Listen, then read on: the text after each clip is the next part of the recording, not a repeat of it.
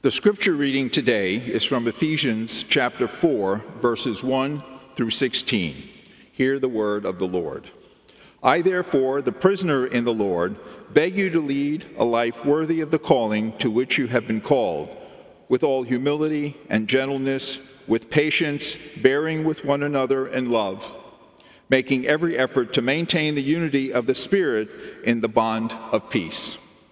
There is one body and one Spirit, just as you were called to the one hope of your calling, one Lord, one faith, one baptism, one God and Father of all, who is above all and through all and in all. But each of us was given grace according to the measure of Christ's gift. Therefore it is said, when he ascended on high, he made captivity itself a captive. He gave gifts to his people. When it says he ascended, what does it mean but that he had also ascended into the lower parts of the earth? He who ascended is the same one who ascended far above all the heavens, so that he might fill all things. The gifts he gave were that some would be apostles, some prophets, some evangelists, some pastors and teachers, to equip the saints for the work of ministry, for building up the body of Christ, until all of us come to the unity of faith and of all the knowledge of the Son of God, to maturity, to the measure of the full stature of Christ. We must no longer be children, tossed to and fro and blown about by every wind of doctrine, by people's trickery, by their craftiness and deceitful scheming, but speaking the truth in love. We must grow up in every way into him who is the head, into Christ, from whom the whole body, joined and knitted together by every ligament with which it is equipped, as each part is working properly, promotes the body's growth in building itself up in love. The word of the Lord. Thanks be to God.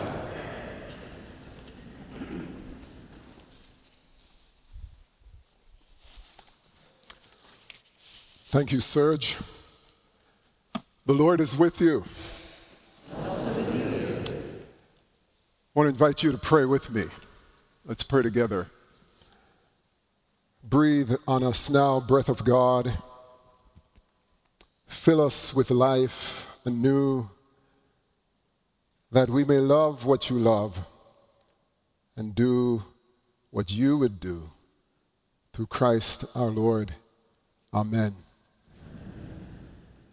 I want you to know how grateful my wife and I, Judith and I, are to be part of the NPC family.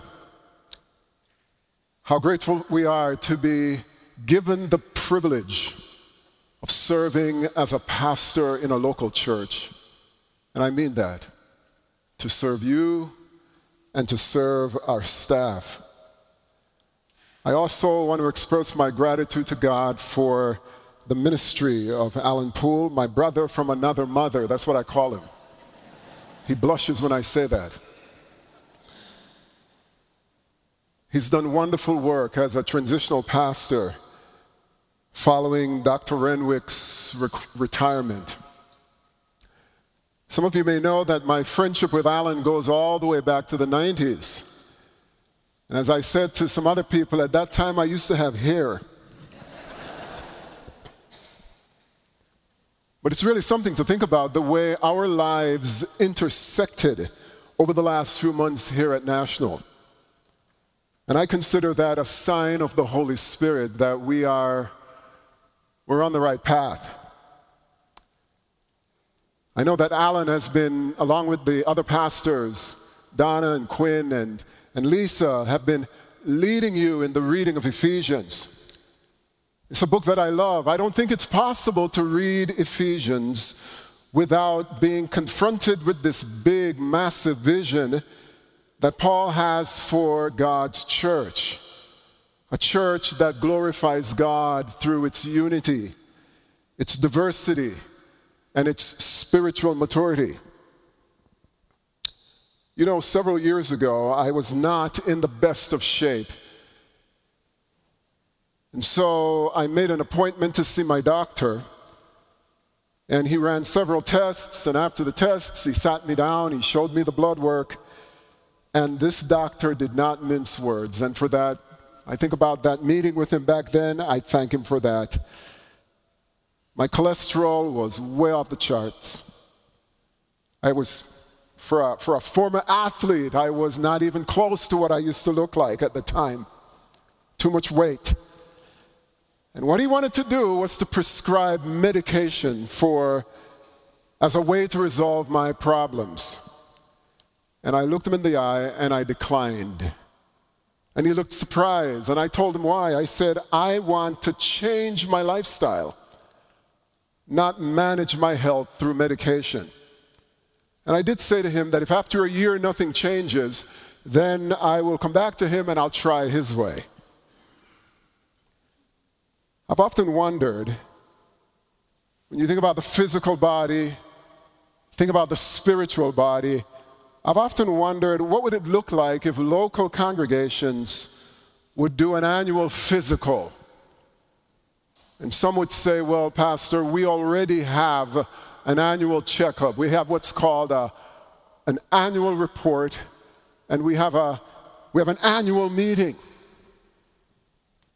But I question, and I mean that genuinely, whether an annual report is comprehensive enough to analyze in a deep way the health of a local congregation. So if we had an annual physical, what would it look like for the church? Well, maybe we could examine the church's diet. What are we being fed? Are we feeding on the richness of God's word, or are we sort of taking in a sort of pop culture junk food? Is the congregation sedentary and overweight? Or is the church spiritually fit? Are they exercising the muscles of prayer and service and compassion and hospitality? Are they exercising the muscles of generosity, not just in the giving of money, but in the total sense of giving our time and our God-given talents, and yes, our resources for the kingdom of God? Maybe the examination would involve sight. Can they see beyond themselves, or do they suffer from presbyopia? Choir, have you heard of presbyopia? It means short-sightedness. Churches are famous for that. Or do they have 20/20 vision? Well, the closest example of a church being prodded and poked and examined that I've found in the Bible is found in Revelation chapters 2 and 3. If you haven't read it in a while or you've never read it before, it's worth your time. Jesus is described as the one with blazing eyes, and he can see beneath the surface of things. You can't fool him. He sees past our pretensions, and he knows every hidden thing. He knows what's going on in these 7 churches. And when it was all over, Jesus then provided Dr. Jesus provided a detailed analysis of each church's health. And it was a mixed report. Some of the churches got A+, perfect picture of health, doing well. Some of the churches needed oxygen. Some of the churches needed life support. And one of the church, Jesus says, you're dead. Jesus then went on and said, if you are to thrive, and I want you to thrive, I don't just want you to survive. If you are to thrive, then he says, I want you to follow my prescription. And he says 2 things to them. Really, you could sum it up in 2 things. He says, first of all, I want you to listen to what the Spirit is saying to the churches. And as churches, we are famous for kind of going it our way. Makes sense. Why don't we just do it? Something that the business world would do, it should work in the church world. Let's just do it. But Jesus says, hold on. I may have another plan. I want you to listen to what the Holy Spirit is saying to the churches. And the second thing he says, I want you to repent. When you think about the words that we've been reading in Ephesians chapters 1 through 3, I think through the preaching of Alan and Donna and Lisa and Quinn, I think those messages help us to do those two things, to listen and to repent and to think about what the Holy Spirit is saying to us. If you're here this morning, you're online, you are new in your reading of the Bible, maybe you're new to reading Ephesians, I say welcome. Because I want you to notice when you read the letter that it's broken up into two major parts. At least I'm making it simple now. It's broken up into two major parts. There's a doctrinal section in chapters 1 through 3, and then there's this practical section that we heard Serge read, and really you can read all the way through to chapter 6, this practical section. Ephesians 1 through 3, the spotlight is on God. God is at the center, not us. God is the one who is acting. God knows, God sees, God elects us, God makes us alive, God forgives our sin, God adopts us and redeems us and seals us with the Holy Spirit and reconciles Jews and Gentiles together in this one body called the church. And you could just hear the excitement in Paul as he gets to the end of chapter 3. Because Jews and Gentiles who were once alienated from each other by their religion and their race and their ethnicity, they're now reconciled. Paul says that middle wall is broken down, and what was two is now one through the cross. What was fractured at different markets. Children to play with each other, but now through the cross, they're fellow citizens of God's household. They now worship together. They break bread together. They call each other brother and sister, and they share a common life. And that is what a healthy church looks like. When I read these words, my heart races, because this is what America needs today. The miracle of the cross. Because we're such a divided nation. And that healing can only come through the cross. And then Paul ends chapter 3 with a blessing, and he says, now to him, he's given all the glory to God. He says, now to him, by the power at work within us, is able, God is able to accomplish abundantly far more than all we can ask or imagine. To him be glory in the church and in Christ Jesus. And it really gets big. He says to all generations, forever and ever. Amen. That's the big vision that's for the church. And then you turn the page over in chapter 4, and Paul then makes a pretty dramatic shift from doctrine to practice, because faith and practice must never be separated. And just listen again what he says. You could look at it in your notes or look at it in the Bible. Ephesians 4, 1 through 3. Paul says, I therefore, prisoner in the Lord, beg you, appeal to you, urge you to lead a life worthy of the calling to which you have been called. And he tells them how.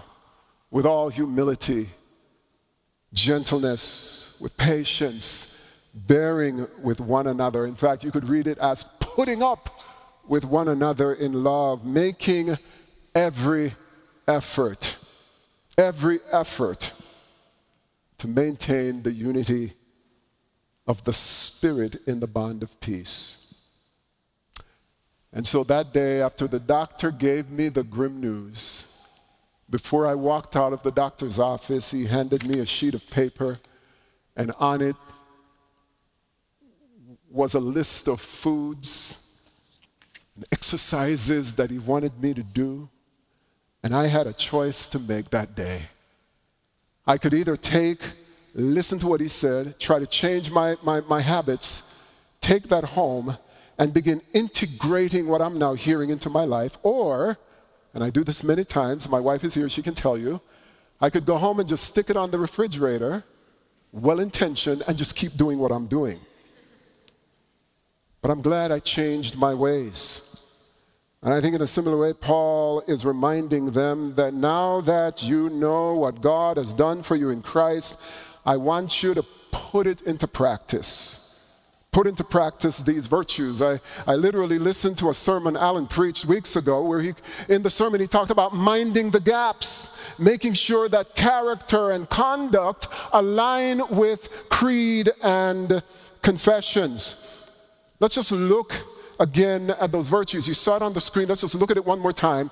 There are 4 of them. There is humility, there is gentleness, there is patience, and then bearing or putting up with each other in love. That is what we're called to practice as a body of Christ. There's a much longer list of those fruits, those virtues that you'll find in Galatians chapter 5. I've got to caution you though, because maybe some of you are new to the faith. Some of you are investigating Christianity. Some of you may not even believe in Christianity. But I'm still glad you're here, and I want to caution you. Because just like back then, it's happening the same way today. First century Greeks and Jews, first century Greeks and Romans laughed and dismissed those virtues you're looking at on the screen as a sign of weakness. The German philosopher Friedrich Nietzsche scornfully would have dismissed those virtues as fostering what he liked to call a slave religion. He said, look, if the meek are to inherit the earth, they cannot do this by remaining weak, because in his mind, meekness was a sign of weakness. But Paul would beg to differ. He's in a prison cell, but he's unbowed and unbroken. And in that prison cell, he calls the church to a different way of living. He doesn't call them to engage in cultural wars with the Roman Empire. He doesn't call them to pick up arms and storm the Roman capital.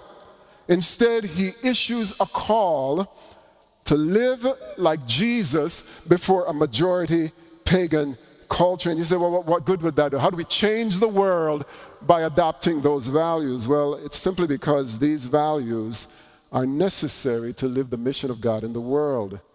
I would say to you this morning that without that kind of lifestyle, the church is clearly sick, and I'm using big C now, and suffers what I call a massive credibility gap. Folks inside and outside of the church will begin to question, and they're already doing it. Does knowing Jesus Christ change anything? And that is a question that has tremendous resonance for the future of the church, because long before the pandemic of 2020, lots of people, various news outlets have been writing and painting a very grim picture about the difficulties facing the church in the West and in North America. Christian leaders and pundits already declaring that Christianity in America is dying. They say that the American church, and you've heard this, is poised to follow the path of churches in Western Europe with their soaring Gothic cathedrals and empty pews. Their shuttered buildings have been converted into skate parks and restaurants and nightclubs. Some people say it's the constant drumbeat of living in a secular society where God isn't necessary.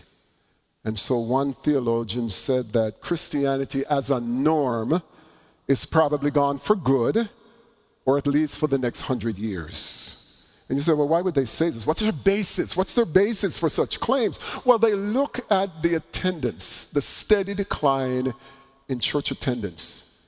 They look at the almost weekly drumbeat of clergy scandals and the political infighting.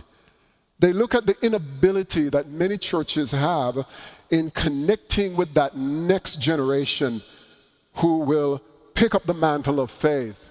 And they're saying that that next generation is increasingly checking the box, no affiliation. The shift toward love of party and political messiahship instead of love of the kingdom of God and Jesus as Messiah, and on and on and on it goes.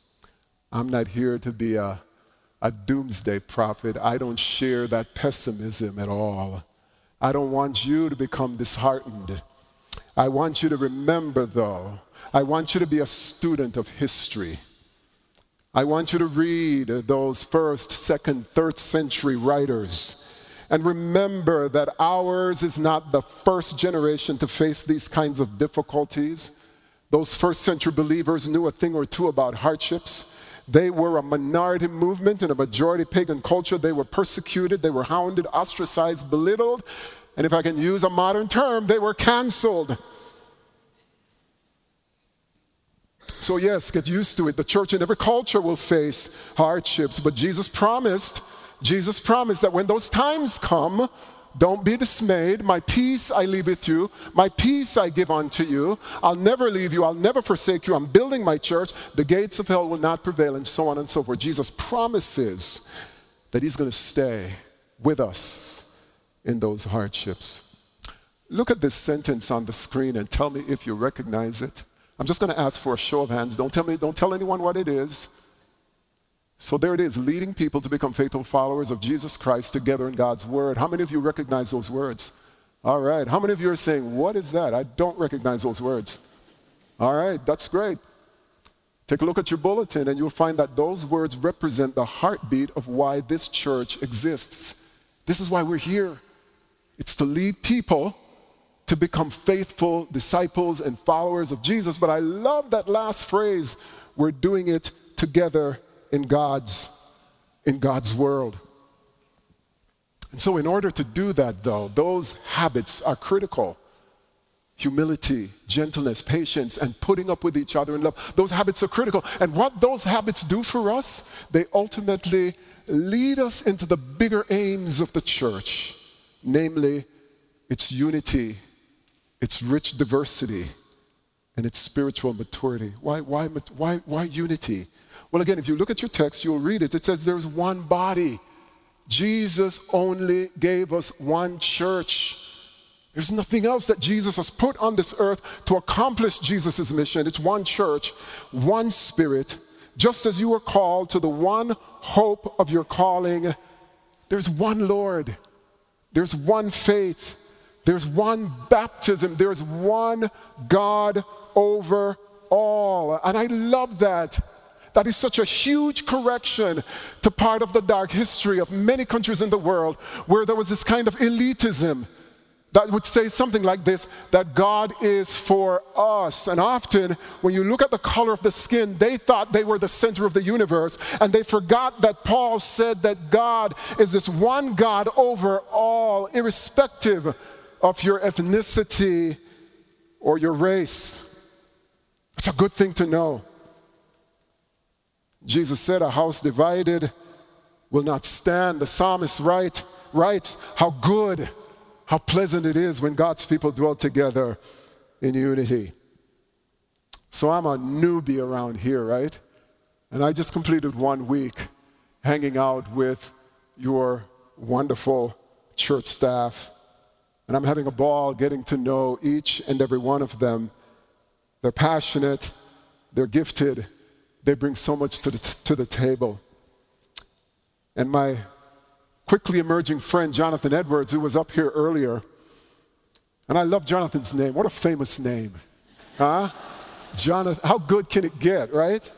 I'm Jonathan Edwards, director of Surf Ministries. Gave me a summary because I wanted to know. I said, Jonathan, just give me a summary of what's been happening with the recent outreach efforts. And he wrote these words. I don't want to read them for you.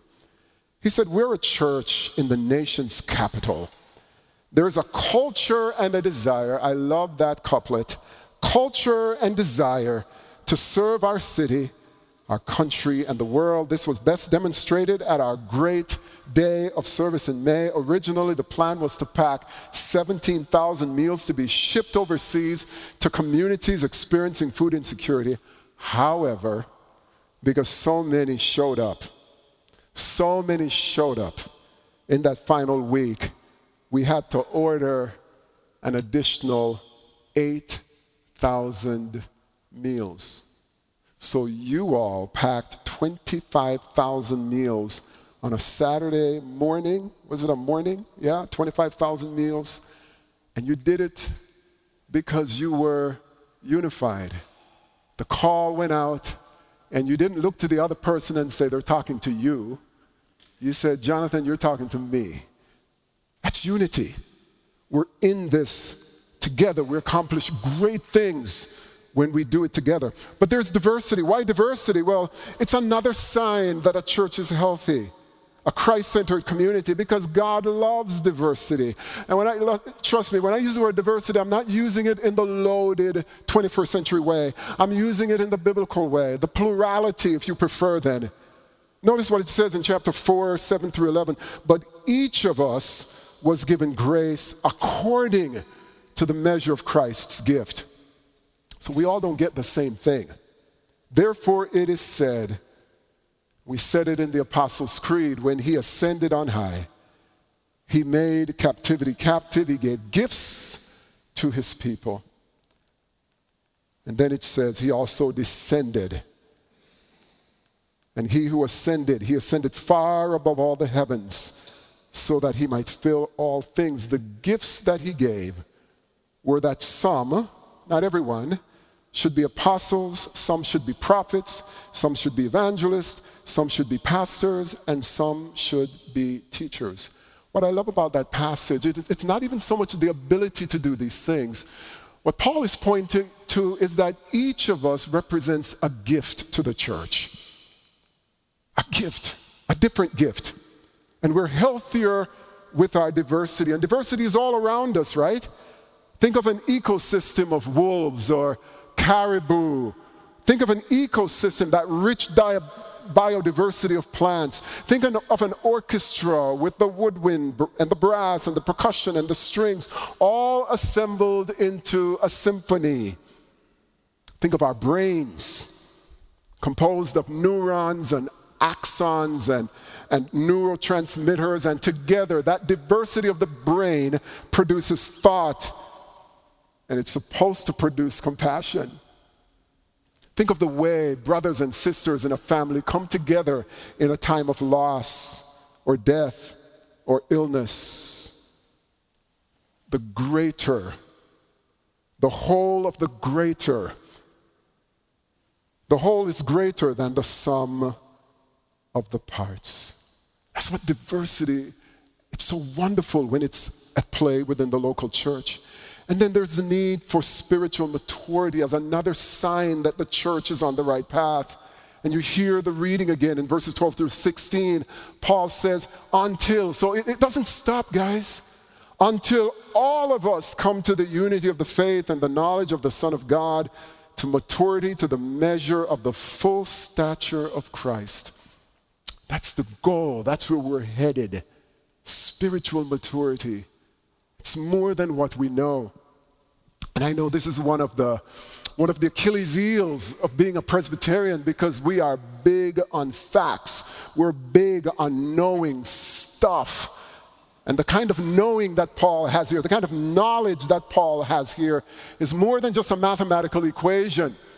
3 plus 3 equals 6. Well, yes, that is a form of knowing. But the knowing that he's referring to is the kind of relational knowing where I can say, I know Judith. I know Alan. That's much deeper. It's a deeper level of knowing.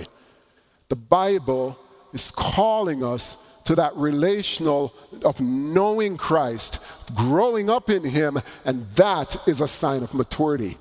We must no longer be children, he says. Time to grow up, tossed to and fro and blown about by every wind of doctrine, by people's trickery and by their craftiness in deceitful scheming. But, and this takes guts, and I'm not always there, but it's a sign of maturity, speaking the truth in love. I don't like to hurt people's feelings. But the mature person says, I love you, I'm going to tell you the truth. When I went to see my doctor, he wasn't worried about hurting my feelings. He wanted me alive. He wanted me to know the truth. So we speak the truth in love, and we must grow up in every way into him who is the head. The signs that we're on the right path, we're healthy. Unity, diversity, maturity. John Calvin has a wonderful commentary on Ephesians. And I just lifted this note out for you this morning. I love the picture of the church, he says, as a gathering of God's children where they can be helped, fed like babies, and then guided by her motherly care, they grow up in maturity of faith. That is the reason why, as we continue to put all the difficulties of the pandemic behind us, I'm looking forward to meeting more and more of you online. There's a massive community of you who watch us online, and I'm grateful for that. I want to meet you someday, and I want to speak the truth to you in love. There is something different about being together and worshiping together, and in no way am I invalidating your experience right now, but I just want to encourage you to come back to the physicality of the church, of being together. So what does this mean for us as a congregation? Let me just close with these two possibilities. I'm picturing all of you, and whether you're in a small group, you're in a friends group, you're in a family group, what would it look like if you would then have the courage in those gatherings to ask this question? I want you, in my group, to tell me, when you look at my life, do you see these signs of unity? Am I a divider? Am I a builder? Do I get along with people? Am I sensitive and aware of other people's needs? Is there this awareness that I'm part of something bigger, unity? Is there diversity?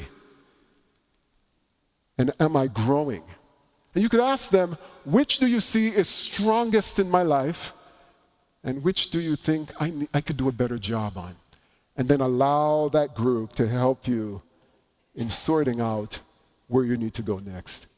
You could do the same thing with this glorious congregation.